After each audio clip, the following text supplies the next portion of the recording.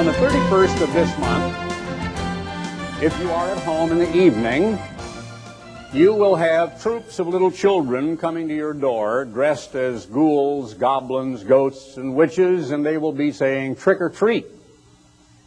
I have undergone this process as an adult for many, many years, but before that, as a child, I not only participated in it, but I had to sneak out of my house in Eugene, Oregon, because my parents utterly rejected the concept of the observation of Halloween. I deliriously embraced the concept of Halloween because what is more intriguing and exciting in the fall of the year to a little child than seeing all the beautiful decorations of corn stalks and husks and pumpkins and squashes and nuts and all of the produce and the harvest of a beautiful, bounteous fall, the colorful fall leaves. But now, if you were to portray in your mind all the decorations that you're familiar with of that season of the year, you could do several things. You could either go down to Target store, or you could go down to any other large department store in the mall, and you could walk through. And yesterday I had occasion to stop in at Target for a couple of items that I needed to buy for our home. And there were already dozens and dozens of different kinds of Halloween decorations, plastic jack-o'-lanterns, etc. So a little silent audience participation. If you were going to have a Halloween party and you were going to decorate this building, there were some mandatory things you might want to think about. For instance, what color crepe paper would you use? Orange for the full moon and black because of night. That's not what that means up there, by the way. Referring to a shield back of my head.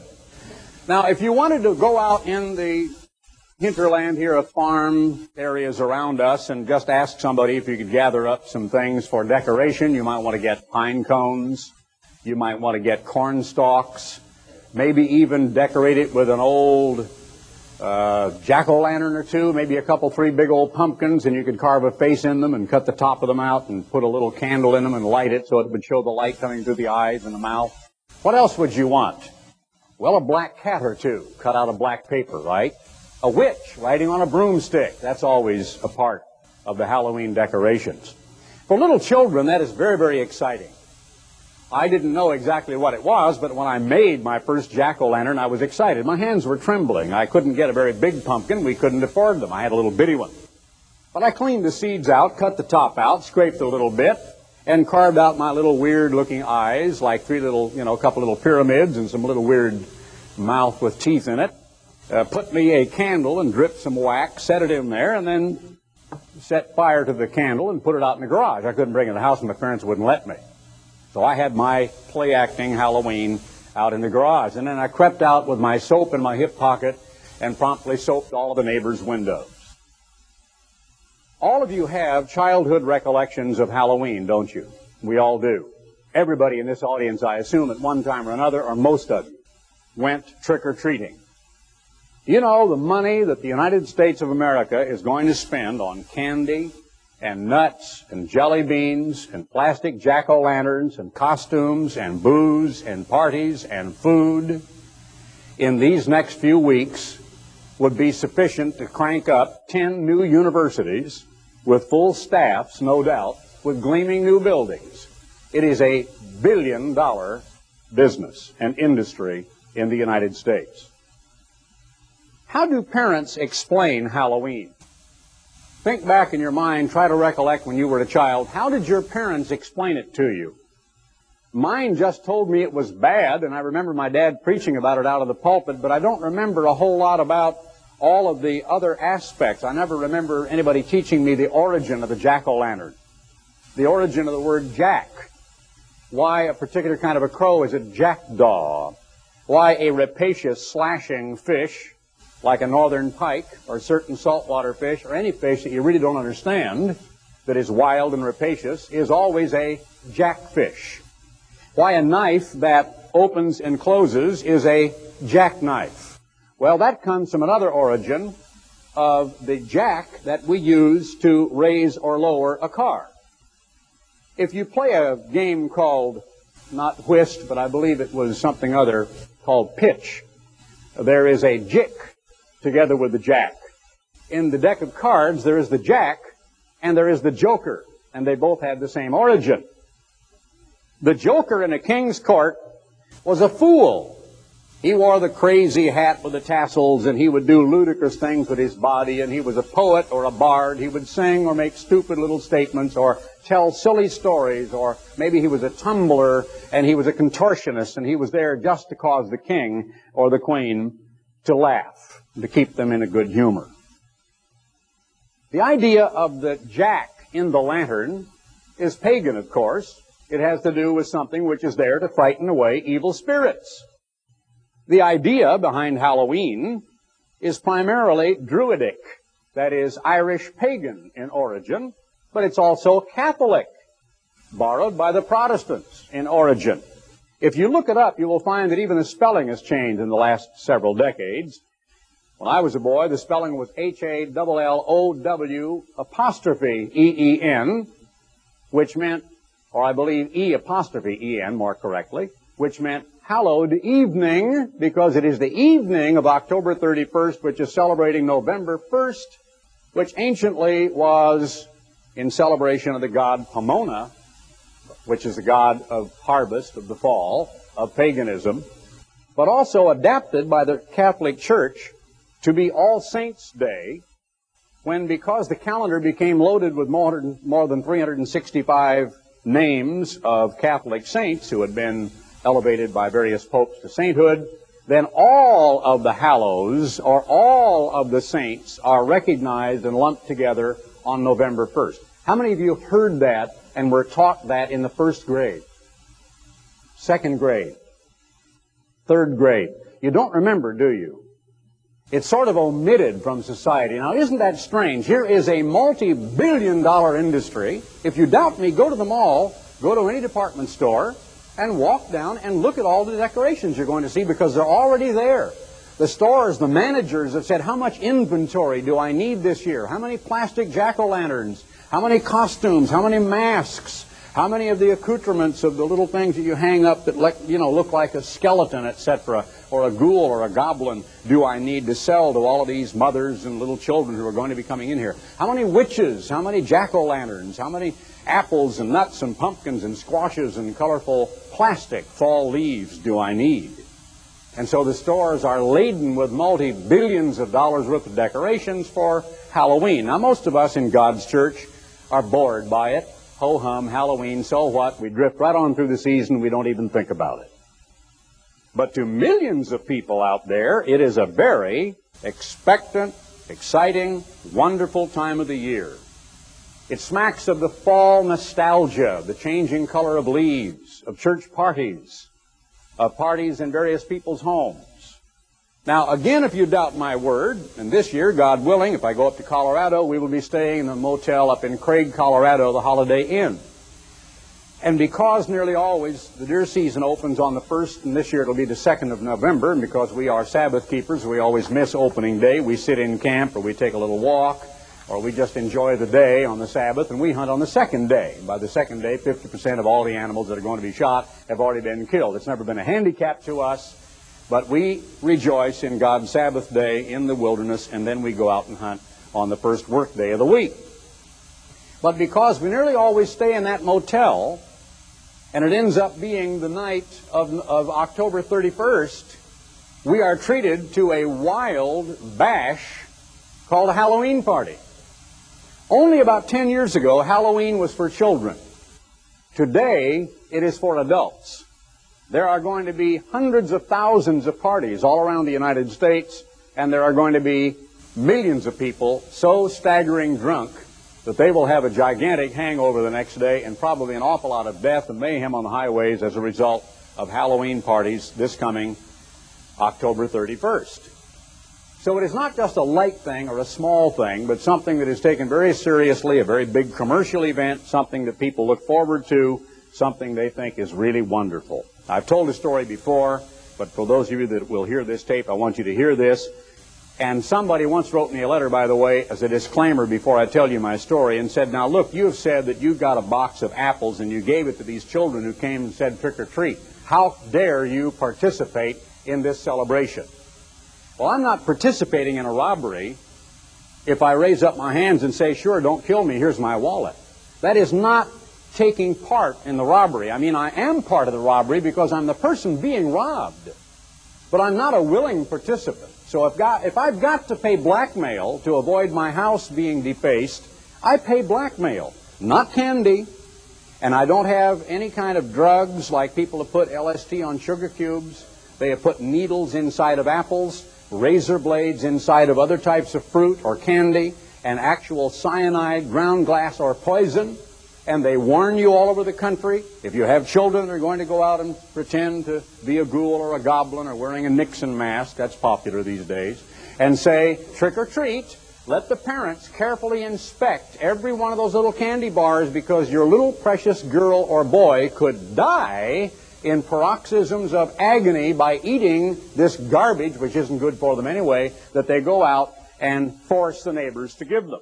So I would always get apples, because apples, I think, are healthy, and we checked them, made sure there were no worms.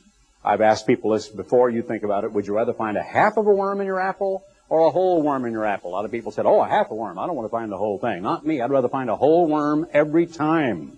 So we look at the apple. We make sure there are no wormholes in it. And the little kids came. Well, one night, a whole group of them were there, and they were dressed like everything from ghouls and goblins to Nixon, as I said. I said, all right, you see these apples. I'm going to give every one of you an apple. First one of you can tell me what is the meaning of Halloween.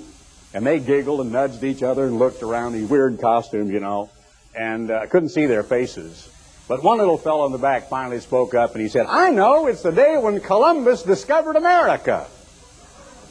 And I remember telling him a little bit about it, said, well, that's close, but no, that's not it. And I went ahead and gave him an apple anyway.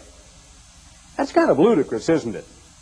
Here are people out and about, risking their lives, celebrating a national religious holiday, and they don't know why. They don't know its origin. They don't know anything about it. It isn't taught in the schools. It isn't even taught in the churches. The preachers of the Sunday-keeping churches do not preach a sermon on the mythological pagan origins of Halloween. It's just taken for granted. But the church itself, and oftentimes in church basements, is the place where you have the apple ducking, apple bobbing parties. I remember I went to one and cut my lip trying to pin the apple against the wash tub full of water. Christmas. What does that evoke in your mind? My wife can remember when her family of 8 children, and her parents, when she was a little girl, enjoyed Christmas up here in Gladewater, Texas. The whole family gathered around the tree. The feelings of warmth, of nostalgia, of excitement, of each child giving the other child or all the other children a small gift. They were not that wealthy a family, but they were able to eat and have enough to give gifts on Christmas time. The aunts and the uncles, the people who came to visit, the colorful cards on the mantle, the expressions of love and joy at that time of the year. It's the only celebration of the year where it has all of its own special music. And some of the most beautiful music that has ever been written is what you hear over and over again at Christmas time. And there's nothing wrong with some of that music.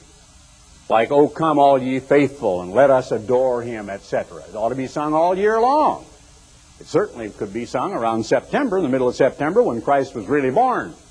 But there again, the real mythological origins of Christmas are not taught in the pulpits of the church, and they are not taught generally to people who just grow up thinking about trees, bulbs, orbs, lights, snow, Santa, reindeers, and Rudolph with his red nose, eggnogs, roast goose, a turkey dinner.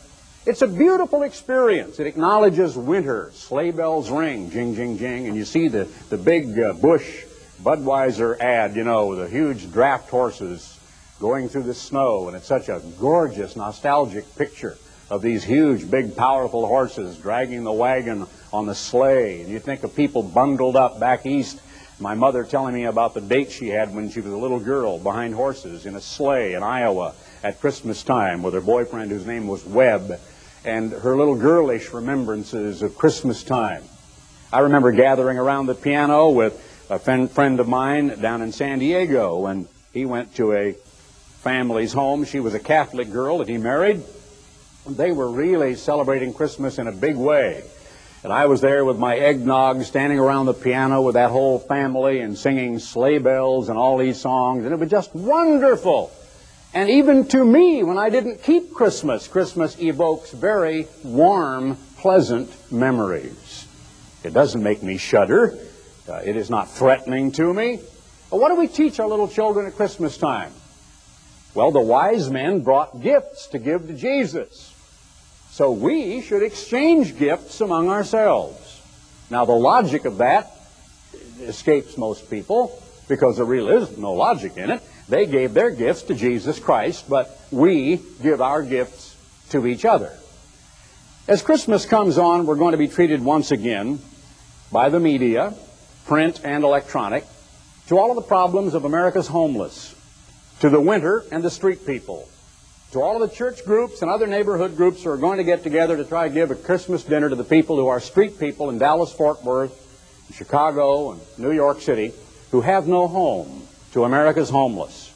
Then we will also be treated to a little bit of an insight into how Christmas is such a trial, such a torment to a lot of people who are the very poor, who have no money, who have recollections of warm Christmases when they were children, but who cannot buy a single thing and do not expect to receive a single thing.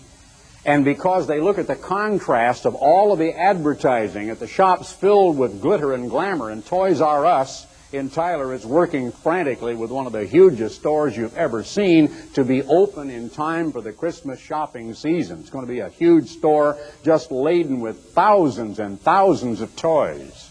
But there will be millions of little children in America who think of all the games and the little trucks and the little red wagons and the tricycles, and will be sitting there, I'm not going to get anything for Christmas.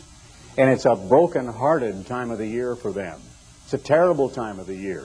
It's a time of great opposites, of great contrast, of a great cornucopia, an outpouring of wealth and glitter and presents and toys, and wonderful things to eat and beautiful music and warm homes with the snow outside and the candle glow inside and the idea of a family gathered around the piano or around the roast turkey.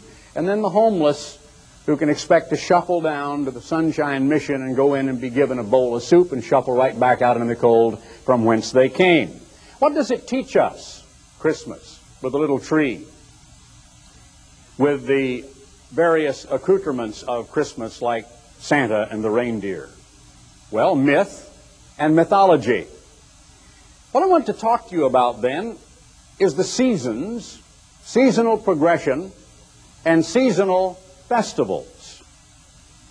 There are revealed in Leviticus 23 7 seasonal festivals that Almighty God revealed to ancient Israel. Let me propose the following suggestion. Aside from any argument, pro or con, Old Testament, New Testament, Jew, Gentile, Levitical priesthood, priesthood of Jesus Christ, all arguments aside about whether there is any obligation to keep them or not to keep them, let us go through briefly a little bit of the meaning of God's annual holy days in contrast to the meaning of the church festivals and the religious holidays of this world in the mind, in the eye of a child. Let me relate a little story that happened that I heard about from the pulpit out in Kings Beach, where our minister out there, who was the festival elder at Kings Beach, told the story of his little granddaughter who went down, as we always do as children, with our slip to go to the vice principal to be told, to tell, I need this time off because it's a holy day of our church. Well, her teacher decided that since she was going to be missing for those days, she ought to tell the rest of the class why. So he gave her an assignment to write out and then to get up before the entire class on the last day she was going to be in school before she went with her parents to Kings Beach to keep the feast, and to explain to that 5th grade class why she was going to something called the Feast of Tabernacles. And the little 11-year-old stood there and told about how God called Israel and told them to make little booths out of palm fronds and branches and trees like a little tent, and went through the whole story of how they were to sojourn in those booths and what it meant that we are living in a temporary tabernacle, and that when we move into our permanent home that God is going to give us, it is going to be the kingdom of God, and gave the whole picture of the meaning of the feast. And those little kids were hanging on every word. Wow, you mean you get to build your own little booth? You go out in the fields and build a little hut, and you move into it and live in it? And the kids were excited. And at the end of her little dissertation, she got a round of applause. And the teacher was happy, and she was happy, and away she went to keep the feast. Now, I thought that was a tremendous example of this little girl who was able to glean from the sermon she has heard and from the teaching of her parents and her grandparents the meaning of God's feast. Let's look at the Passover now from a standpoint not whether or not we are required to observe it, no arguments involved, but merely from the rich tapestry, the typology, the picture that we receive. Because Christmas is supposed to picture something, the birthday of Christ, right? And it is accompanied by all of these beautiful things that I've tried to describe to you that evokes a feeling of nostalgia and beautiful music and everything. What does the Passover depict? There are millions of Christians, professing Christians, who go to church every Sunday, who would probably stop at probably the very first analogy, and that is that the lamb was symbolic of Christ, and that the shed blood of the lamb was symbolic of the shed blood of Jesus Christ. Now, let me ask you a question. What's wrong with that? I know that we don't need to slaughter any lambs today, and I'm thankful to God for that. I don't want to go about the business as a minister of having roast lamb after I have to go to the work of pretending to be the slaughterhouse and the butcher. That's not a pleasant job. I'm glad I don't have to do that. But have you ever had a lamb? My little neighborhood friend Delmer had a lamb. And I'd go down and pick up that little lamb, little bitty thing. When I'd walk up, pick it up, and give it a bottle. And that lamb was eating, out of a baby bottle. And we fed that little thing and watched it grow. Is there anything more helpless, anything cuter, its little face and its little voice, and little bitty old hooves, than a precious little newborn baby lamb, white and pure? Now, you look at what God told the Israelites that they were to separate a perfect little lamb, the absolute, flawless, unblemished little lamb on the 10th day, and they were to keep it, and then they were to slay it, and that basin of blood that came from that animal's body was then to be taken in a basin with a brush of hyssop, which is a strong cleansing agent that could be used in cleaning clothes, and was to be painted on the doorposts and the lintels of their windows on the outside of their house. And the Hebrew family would tell the little children, now you stay indoors and you be quiet tonight because the death angel is abroad. Now, that's a pretty exciting story. But it's more than just a story, it's your life. You keep your nose inside the door or inside the window because outside, death stalks the street. Goblins? How about the death angel? Witches? How about the death angel? I mean, this was serious business. The Israelites teaching their children about the meaning that God was going to pass over their house and go to the next house, an Egyptian house that was disobeying God, and the firstborn was going to be slain if Egypt, under Pharaoh, did not repent of the fact they had a whole race of people in slavery. And God hates slavery. And God wanted those people out of slavery to become free. They were His chosen. He had a great commission and a calling for them to perform. And He was going to break the yoke of the people who held them captive in slavery. And so the first way to get them out of there was to see if they would obey God and to look at the beautiful type of the sacrifice of Jesus Christ. Now, together with that, they were to eat unleavened bread. And we see the meaning of unleavened bread. But in the New Testament, we learn a lot of typology of the Passover and the days of unleavened bread together. We know that the wine of the New Testament depicts Christ's shed blood because He said so. We know the bread depicts His body that is broken for us because He said so. We know that the Pharaoh is a symbol of Satan the devil. That in one case, Moses appears like a symbol or a type of God the Father on the mount, delivering the law. In another case, in his relationship with Aaron, the Aaronic priesthood, or the very first one, the beginning of the Levitical priesthood, that Moses and Aaron together are typical or shadows of God the Father and Christ the Son. We know that Jannes and Jambres, the two magicians who tried to duplicate God's miracles up to a certain point, and could not anymore and had to tell Pharaoh, this is the finger of God, are typical of the beast and the false prophet. That Moses and Aaron, who went continually in before the Pharaoh and said, let my people go, are typical of the two witnesses. The Apostle Paul tells us that when the Israelites were fleeing out of the land of Goshen and got to an entrapment right between a narrow valley between two ridges, and were backed up against the sea, and here came Pharaoh's army, that here is a rich type of sin that, quote, does so easily beset us, sent by Pharaoh, who is a type of Satan, to capture and to bring back the Israelites when they'd made up their mind to escape, but they had not yet escaped all the way out of Egypt. So here came sin to grab them and to drag them back. But God opened up the Red Sea, and Paul tells us the Red Sea is a symbol of baptism. And there's a whole church that controls many towns and cities around us here in East Texas that are called after that rite, baptizo. They're called Baptists because they are named after a person who went around baptizing, John the Baptist. What's wrong with baptism? Nothing. It's a beautiful symbol.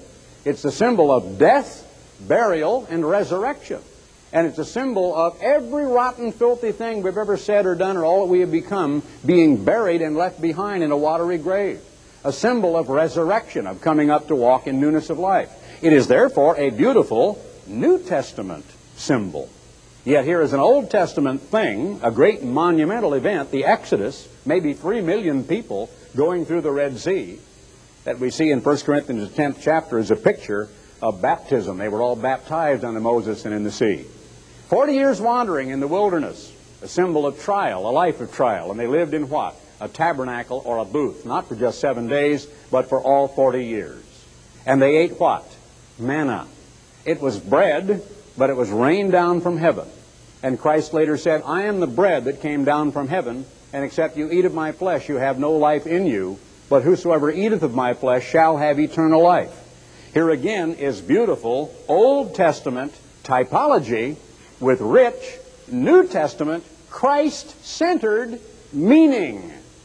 My question is, why, since there is such a wealth of illustrative material from history, do not the Protestant and the Catholic churches out of their pulpits teach the meaning of the annual holy days?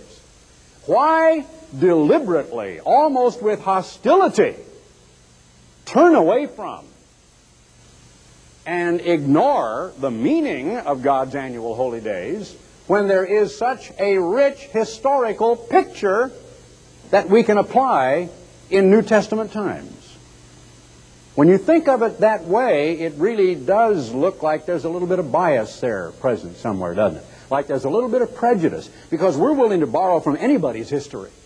Polynesians, Druids, I mean, we'll pick Babylonians, Greeks, we'll borrow from the ancient Aztecs, we'll borrow from the Egyptians. We don't care where it comes from as long as it's pagan.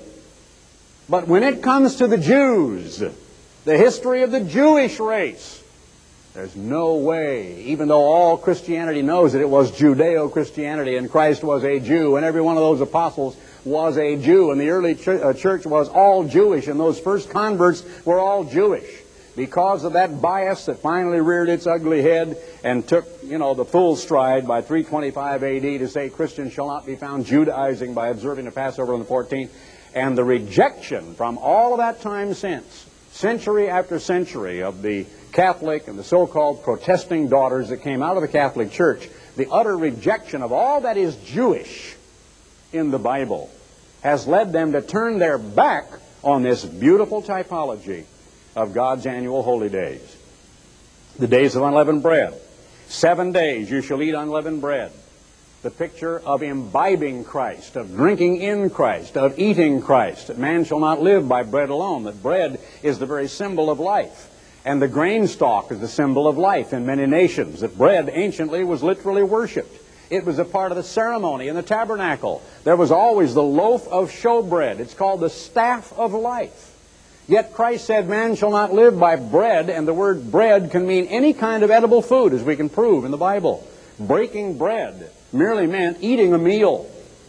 It is that way in many different societies. And so Christ is typified as the bread that is the life-giving staff of life, but this time eternal life, which came down from heaven. And the picture of eating unleavened bread is never something that is delightful or attractive to people. I had someone tell me recently that I believe it was a friend of someone visiting, and it's a member of the church, but the other person was a non-member of the church. And they came in during the days of unleavened bread. They saw a family with matzos. And they said, "Oh, I can't stand this because it's all Jewish. You people are a bunch of Jews. You're just Jewish through and through." Because it was matzos, and matzos has Hebrew characters on it, and it's produced by Jews for Jews. And so all they could see is that unleavened bread is Jewish. Was unleavened bread given to the Jews? Why, no. There were 13 tribes. Joseph had 2 tribes, Ephraim and Manasseh. So there were 13 tribes in all, of which Judah was only 1. So unleavened bread was given to all of Israel. And what does unleavened bread depict? The purity, the humility of Jesus Christ. His body, His life, that Jesus Christ is to come and to reside inside of us. Is that New Testament language? Is it all right to preach in a Baptist church or a Methodist church that we are to be like Christ? Could I go to a Methodist church and preach a subject from a scripture that says your life is hid with Christ in God? And I could work a sermon all around being hidden and wanting to hide out, and how we are as children playing hide and go seek. And when war comes, we want to hide. And people who have dwelt in caves, people who want to escape.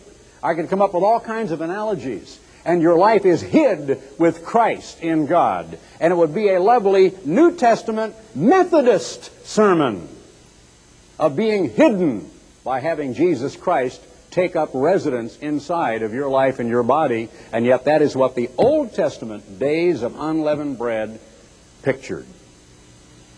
You shall eat unleavened bread 7 days. Now, there was a beautiful ceremony. I've had many a garden in my period of time, although my back gotten a little cantankerous here in my middle age, and I don't have a garden anymore because that bending over doesn't suit me the way it used to. I remember taking pictures of my produce in California. I went out there one time and I'd gathered about 8 or 9 different kinds of vegetables, and I had them all out there, just gorgeous carrots and radishes and beets and onions and tomatoes and everything. And for some years, my wife and I would eat every ingredient in our salad, every vegetable on our plate, and even the meat I had shot and was elk or deer or antelope, and everything on that plate was either grown in my backyard or came out of the mountains in Colorado. And it was just a wonderful feeling. Now, if you're a farmer, some of you are, maybe most of you are not. You go to buy your milk in a paper carton, you don't really think of how nice it is when you can wean the heifer and the cows come in fresh, and it's wonderful you got a milker again now.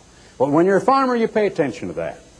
And when you're a farmer and you see the rain coming down, you've got maybe 40 acres out there, and every rain is worth $1,000 to you on your grass. When you're a farmer and you go out there and you look at those fields, you begin to look at the little shoots coming up, you see the little leaves coming out, you see the little fruit beginning to appear on the peach tree.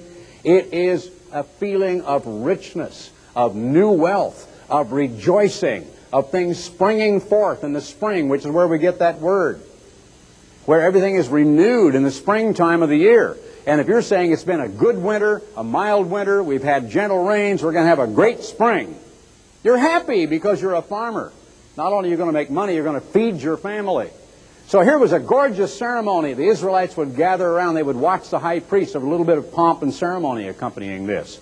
And they would go out into the barley field. They would watch very anxiously until the barley had come to full ear. And during the weekly Sabbath, in the middle of the days of unleavened bread, the high priest would go out there after a prayer and would take a sickle and would cut a swath and would reach down and gather it up and would hold a whole armload and with a prayer would wave it in offering to God. Do you know what it pictured? The first fruits is the first or the spring harvest, the barley harvest, for which they gave God thanks. It was a harvest festival. What are the accoutrements of Halloween? Corn stalks, pumpkins, squashes, nuts, the huge big blood-red moon, late Indian summer, the fall, the leaves turning, the idea that the great fall harvest has been gathered in, and now we're waiting for a long winter when nature holds its breath. Isn't it interesting that after the last great day in the Feast of Tabernacles, we look forward to winter? And through the long winter, when the trees stand naked and the grass is dormant and the birds have mostly gone south to Central America and don't thrill us in their morning songs anymore, that everything just sort of is put on hold. It gets dark at 5 o'clock in the afternoon. We can look forward to a lot of wet, rainy, sometimes ice storms, sleet, snow, cold, dismal weather. But oh, in those days when finally the rains begin to come back in late February, early March, as it says, March comes in like a lion, and we begin to see the first little crocus, the first daffodils, the first tulips spring out of the ground. The feeling you get when it's springtime and winter is gone is just unbelievable. Do you react to the seasons? I think you do. I think all of us do. Nature does. All mankind does. Your spirits do. Your mental attitude, your approach to life reacts to the seasonal progression that God has built into nature. God portrayed His annual holy days, which portrays His plan, which lays out before people why we are here, why we are male and female, boy and girl, why we live this life, what this life is all about, what happens when we die, where we go when we die, what happens next, is there a life after death? Now, the world is not very advanced. They're not just that much more sophisticated than God, are they? Because when you get right down to it, most of the holidays of the world are seasonal in nature. But they celebrate in the middle of a dead winter in the case of Christmas, and they have the date wrong. Or they celebrate the fall harvest with a lot of witchcraft, black cats and goblins and so on in the case of Halloween. So here's God's picture seasonally progressing through the springtime. And now we come to the first of the first fruits, and the priest waving the wave sheaf, which is that grain already separated from the earth. Here's the harvest out there in the fields. That's to be gathered in a moment. But already cut loose from its roots in the arms of the priest, therefore depicting the risen Christ, already severed from the earth, rising to meet the Father in the air, the first held protectively in the arms of the high priest, being waved in acceptance before God the Father, was a sheaf of grain. How many Baptists, how many Methodists, how many Catholics have ever been taught that the first, longest, fullest, ripest, most beautiful armload of barley in a spring of a beautiful barley harvest pictures the resurrected Jesus Christ of the New Testament? How many have been taught that? How many are taught that? Why is that ignored? Why is not that a beautiful type to look at?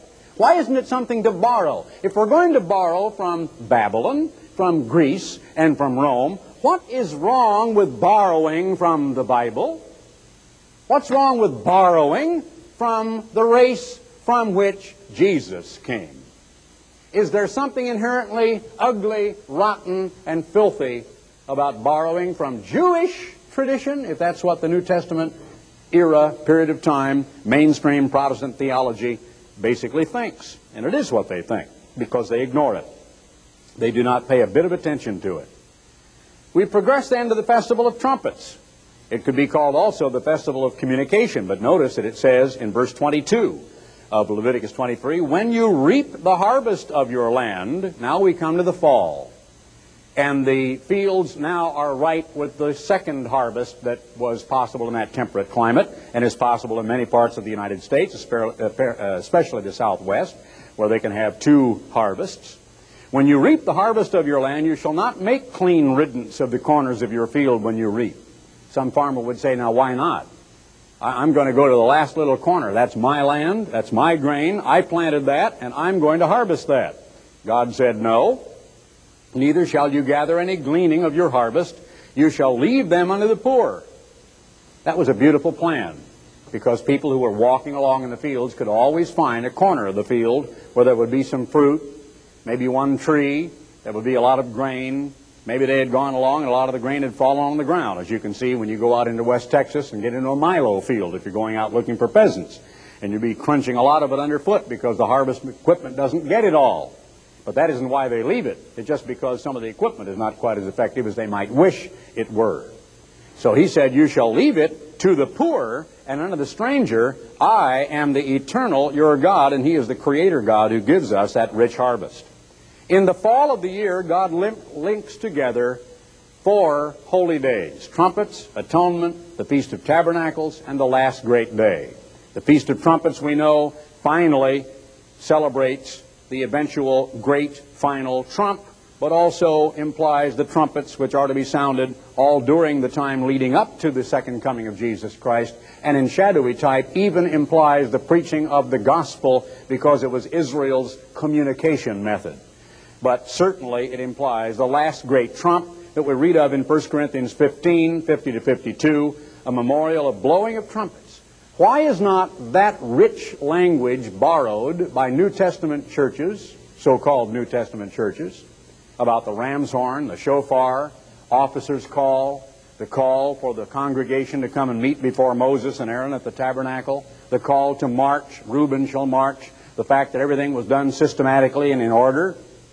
Why wouldn't you want, if you were a Protestant minister, a Methodist, a Baptist, or Episcopalian, to look up every word out of an exhaustive concordance where the word trump or trumpets is used in the Bible, and skillfully put together a sermon based upon everywhere you can read about trumpets?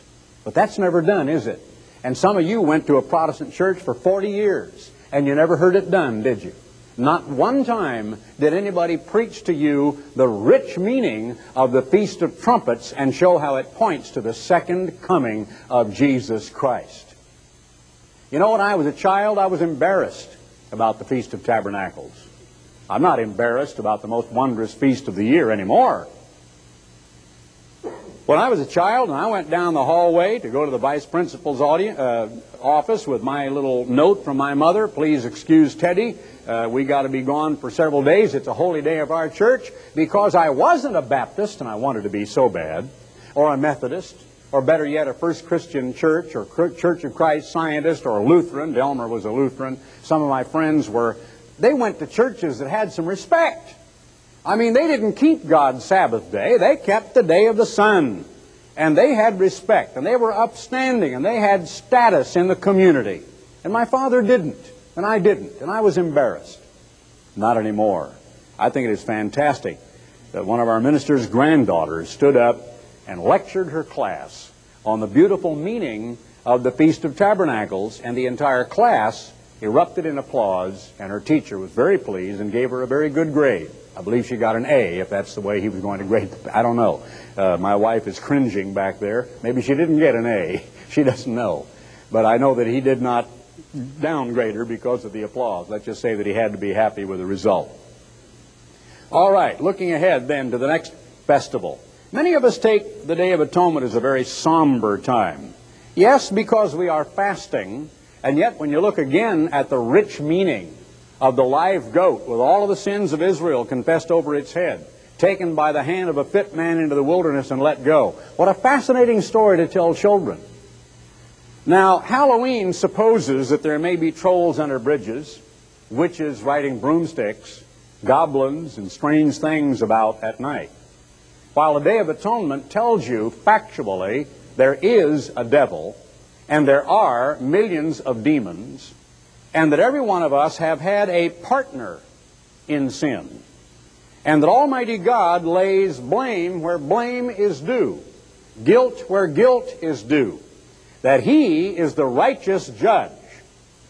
Why, with all of this absolutely fabulous typology, if you were telling a class of 5th graders about the meaning of the day of at one meant, when all the world is going to be made at one with God, and when the devil, who is called in the Bible a roaring lion, walking about seeking whom he may devour, and given the scriptures about resist the devil, and all you need to do is to have the protection of Christ and His angels, and how a woman should be a helpmeet to her husband and a partner with him in their marriage because, quote, of the angels, end quote, and to be the kind of a woman that God would approve, as He shows Sarah calling Abraham Lord, whose daughters you are if you do well, that is a part of our marriage ceremony, and the beauty of an angel watching over a little child. Now, why would an angel need to be around you? Well, because there is a devil. And you teach children he really is somewhere. We don't know right now if he's in Mississippi or Alabama or Oregon or over in the Vatican or in Tokyo or hovering around in a Senate chamber somewhere. We don't know where he might be. But we want to hope and pray when we go to bed tonight. He's nowhere near our house, right? So we want to pray to God to put his angels, keep Satan the devil away from us, and to have our protection and our angelic guards and protection around us at all times. What's wrong with teaching people the truth about the fact there is a devil? He is dangerous. He is a partner in the sin and the crime of every human being who commits terrible crimes. He is the only way you can understand people like Saddam Hussein and Adolf Hitler. The only way you can understand serial killers, or even people who would murder a poor little defenseless pussycat. Satan the devil, that perverted fallen archangel, is the only way you can understand the heinousness of crime and sin. What a great day it will be when God grabs him, handcuffs him, locks him up, chains him spiritually with a powerful angel to cast him into a black, inky, dark, Stygian hole from which he cannot escape, can't mutter a word, can't hear a sound, and be absolutely in isolated, solitary confinement for 1,000 years. Is that New Testament? No, it's way beyond the New Testament. It's way out into the millennium, isn't it? Yet it is typified by an Old Testament beautiful ceremony. It shows us our mortality.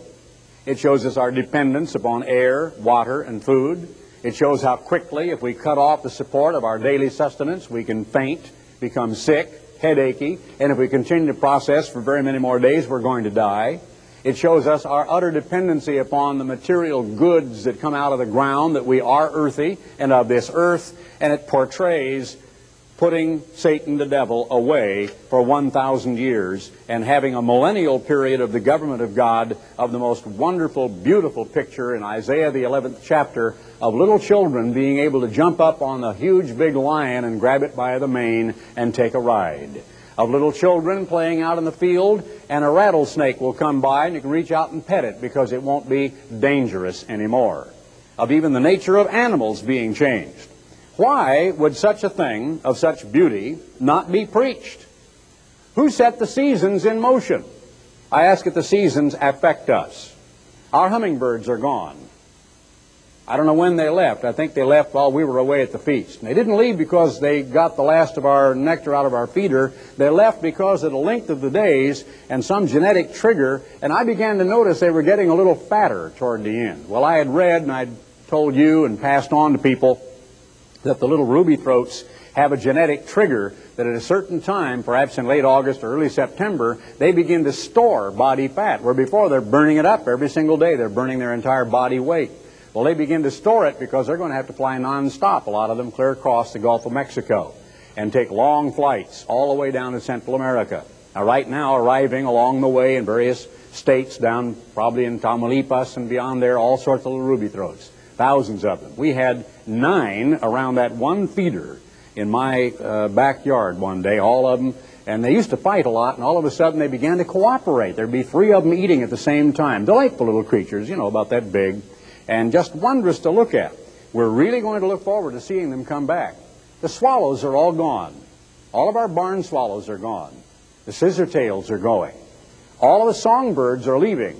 The only birds that are around anymore are the ones that stay here all year, like mockingbirds and some of the blackbirds that are migrating through. They'll keep moving south. And in the middle of the winter, we're going to put up a seed feeder to keep some of our birds that are indigenous around here, native, alive during the winter. But the rest of them are gone. When you see the first ones coming back next spring, it's going to be a delightful thing. When I see the cedar waxwings coming through here on their way south, because they migrate on up north, I always look for them in the fall, because they'll come and eat the red berries on some of our bushes. And I'll get out my bird book and look at them because they're a gorgeous little bird. They're due here now probably in about another 2 or 3 weeks. And they'll be coming through the first part of December, late November. And you'll see clouds of birds flying very close together. If you get a chance to look at them, if they're flying real tight little groups and they land in any kind of a green holly tree with holly berries on it, those are cedar waxwings. And I like to watch for them, because I'm very aware of seasonal progression. Is that pagan? No, that's beautiful. That's wonderful. It has to do with the produce and the harvest and the food that we eat. It has to do with our moods and the way we feel. Who set all of that in motion? Now, the New Testament meaning, of course, of the Feast of the First Fruits, we know, is Pentecost, of the first birthday of the New Testament church, of Jesus Christ. And I've mentioned the meaning of the other ones. We've mentioned tabernacles briefly, that these bodies of ours are tents or temporary dwelling places that eventually we are to enter into the kingdom of God in a spiritual body. There is a physical body, the Bible says, and I quote, and there is a spiritual body, quote, end quote. That's what Paul said. And that God is going to give us a permanent home. Christ said, in my Father's house are many mansions, domiciles, permanent dwelling places. If it were not so, I would have told you. And he said, quote, I go to prepare a place for you. If you tell a beloved friend or a member of your family, if you come to stay at my place, I'll have a place for you. You've got a spare bedroom. Maybe you've got a guest house. They're going to come expecting to have everything provided. And so Jesus Christ talks about in heaven preparing a place, and the Bible says you're going to be given a spiritual frame, a spiritual form, a spiritual body to replace your physical temporal body that is filled with aches and pain. Is that New Testament or Old Testament? I say that it's New Testament. It's the teaching of Christ, and Christ is central to every one of those pictures. The last great day that follows the Feast of Tabernacles teaches judgment, justice, but most of all, mercy. It teaches a chance for all. Yet here are churches who will have pastors who will stand in pulpits, and women and men, prophetesses, would-be, and prophets alike, who will be bitter under the suggestion, or at the suggestion, will react very angrily toward the suggestion, that pagan Gentiles in China, Japan, Russia, Africa, anywhere in the world, who have never even heard the name of Jesus Christ, should ever have an opportunity for salvation. So far as they are concerned, this human lifetime, be it one day of a little child in India who dies one day out of the womb, or 10 days of a little girl in China, or 15 years of a little girl in the Philippines, if they do not somehow receive Christ or accept Christ in this life, they are going to burn forever in hellfire. What kind of a God is it these people imagine in their minds who would do that to a child? Not one child, billions of children, hundreds of millions of children, for hundreds of millions of years, in all eternity. I submit to you that is one of the most grotesque doctrines I have ever heard of in my entire life. And it is taught, it is believed, and it is bitterly clung to by many people who will say, I deny the doctrine of a second chance. Let me define for you what is a chance. I'm not sure that either, well, I won't go into personal examples. Let me just say, I am not sure that there are many people in my personal acquaintance who have heard literally dozens of sermons have ever had a chance. Let me tell you why. Because my Bible tells me, in the words of my Savior, Jesus Christ of Nazareth, none can come to the Son except the Spirit of the Father draw him. And God tells us that God is granting repentance to certain people at certain times. That it requires a miracle from Almighty God to open a human mind.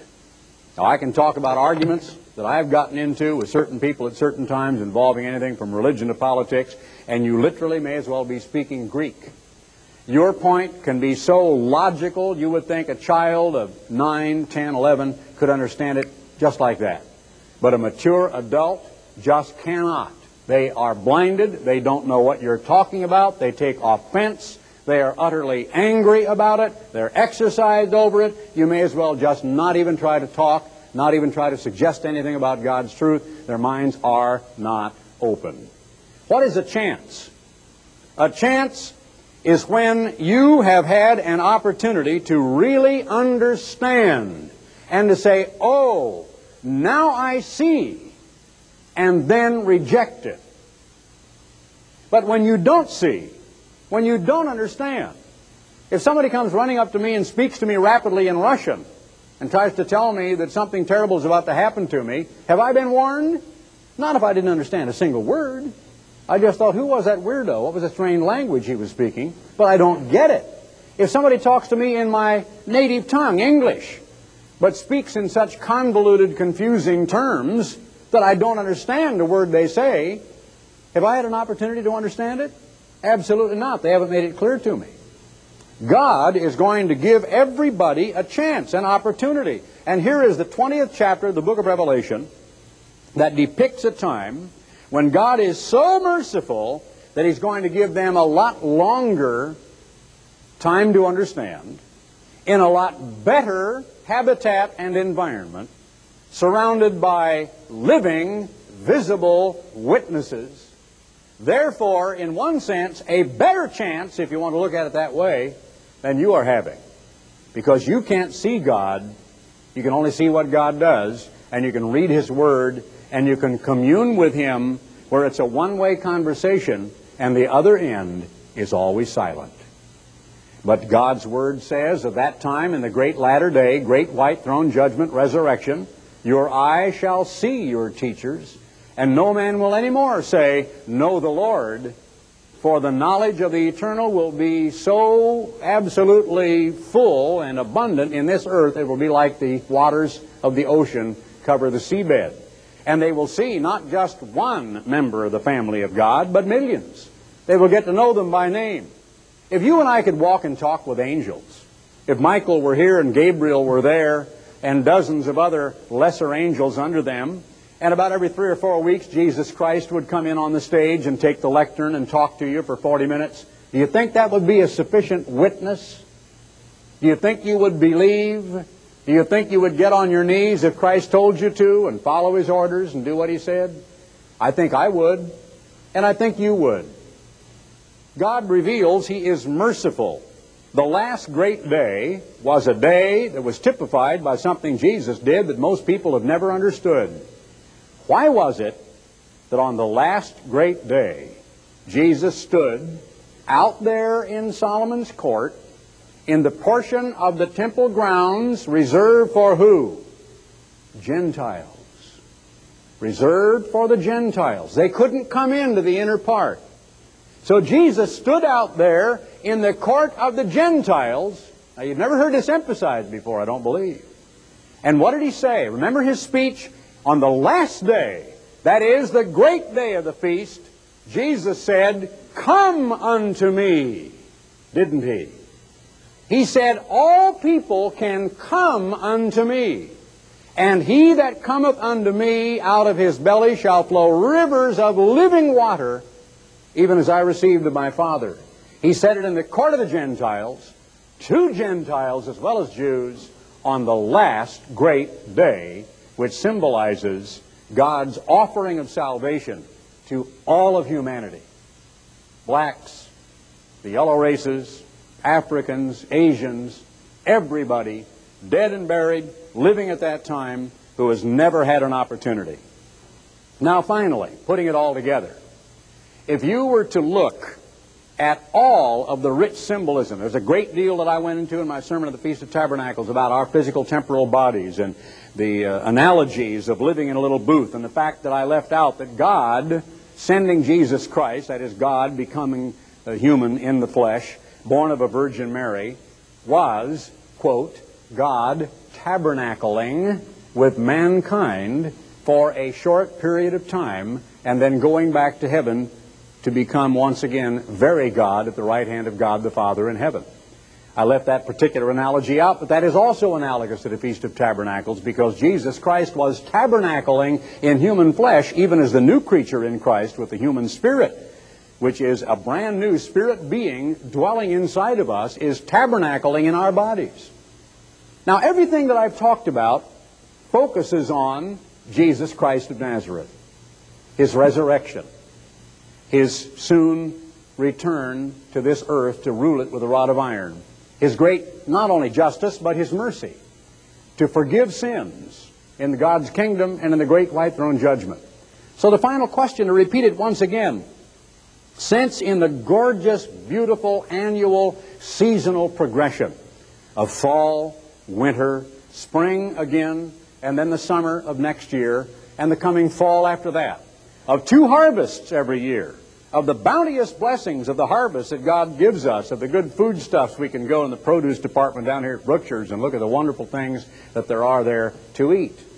And God portrays His whole plan and purpose of salvation in the seasonal progression of these annual holy days. Aside from any argument about whether you ought to go and appear before God on that date and observe it with God's people, putting that aside for the moment, why shouldn't the historicity, why shouldn't the beautiful tapestry, the fabric, the analogy, the picture of these annual holy days be preached and taught to the children of our country, to the children of the churches, taught from the pulpits? Why should they so meanly, and you would think almost viciously, turn their back on the richness of the truth of God, of His masterful plan as portrayed in His annual holy days every season, and instead embrace a jack-o'-lantern or a Christmas tree?